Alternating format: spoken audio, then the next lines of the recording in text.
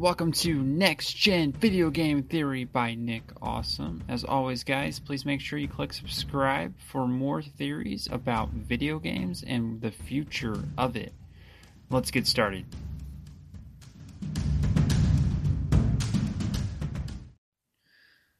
Hey guys, so I just want to talk about Ghost of Tsushima gameplay and how that really is kind of in the future of gaming. I don't like to give ratings, I just like talking about certain topics with games. I think it's more interesting that way. Every game kind of brings its own new innovation to the table, it seems like. So Ghost of Tsushima does not play, it plays similar to Assassin's Creed, but it's definitely innovative and doesn't play like Assassin's Creed. I hope that makes sense, guys.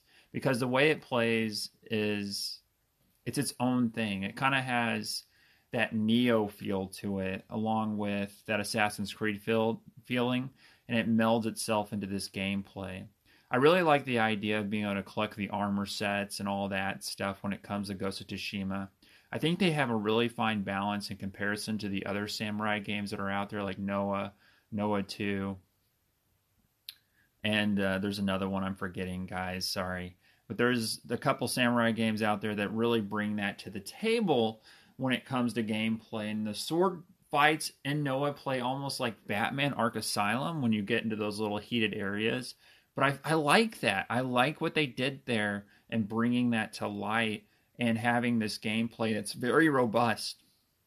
I like the idea of going base to base and trying to fight samurai or the Mongols or different scenarios, even pirates eventually, and you get to the point where it's robust and you like to collect items and it kind of has that loot system in place that makes it a lot of fun and keeps you going back to the game. Ghost of Tsushima is probably one of the most innovative gameplay games this year, and I am excited for what they did because they brought that table to light. They took this idea in their development, and I'm not sure how long it was in development, but they did such a good job and creating this gameplay system and this leveling system where you're continually improving your character through these trees. And then also the shrines and how you unlock areas within the game. Very cool how they did that.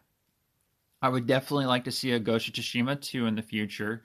So that's kind of my future take on this. What they've done is if they make a next-gen game with graphical updates, of on top of this game, which already looks next gen, you're going to have some of the best game ever. Like, this could be the new Uncharted series. That's how excited I am about this IP right now and what they've been able to do from a gameplay perspective. And just walking around as a samurai with incredibly sharp swordplay. Like, the swordplay in this game is challenging but fair. Some of these games, like Noah 1, man, it's incredibly hard to even go through the world. You want to quit before you even start, like those Dark Souls game. This isn't on that level, so you can still kind of enjoy the story as you're going through. I think it's important, if you have a game like this, you have to let people enjoy the story, but it's also good to have that gameplay backstop where it's just a little bit challenging, but enough where you can still progress through the game and the side quests and explore. I think they did an amazing job with this open world when it comes to Ghost of Tsushima and really allowing the world to grow on you and become this amazing adventure in Japan. And we haven't seen that.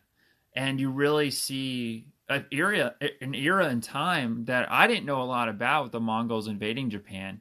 This was not something I was familiar with. I didn't know what happened in history. I'm pretty good with history. I just didn't know that. I didn't know the history over there, and it's good to know. This really brought that history to life, and that idea of Japan being attacked, and the samurai culture comes to the rescue to save Japan from the Mongol invasion. How epic is that, guys? And then you have this sword system that's very well done as you collect more loot, more items, and grow that. And the leveling and all that stuff is done phenomenally here throughout this game as you progress, and you need to go pick up this game, guys. I really do think this is something that at least you need to check out. I don't know if you can borrow a PlayStation from your friend or what, but this is a must play in my opinion when it comes to video games and what they've done and being able to travel on your horse. When you whistle, your horse comes to you. That's one funny thing about video games is the horse will just magically appear behind you at times, and that just makes it hilarious. So Ghost of Tsushima carries on that legacy, if anything. But guys, it's a very innovative game.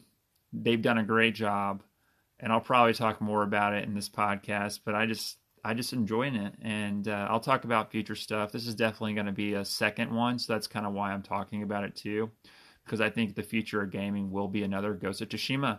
I wonder if they'll call it Tsushima or Ghost of Japan or Ghost of who knows what. Maybe another invasion in a different period of history like Dynasty Warriors. Oh my gosh, guys, we can go down that path. But we'll talk to that later. So as always, guys, please make sure you click subscribe to this podcast. Many more to come. Have a great day.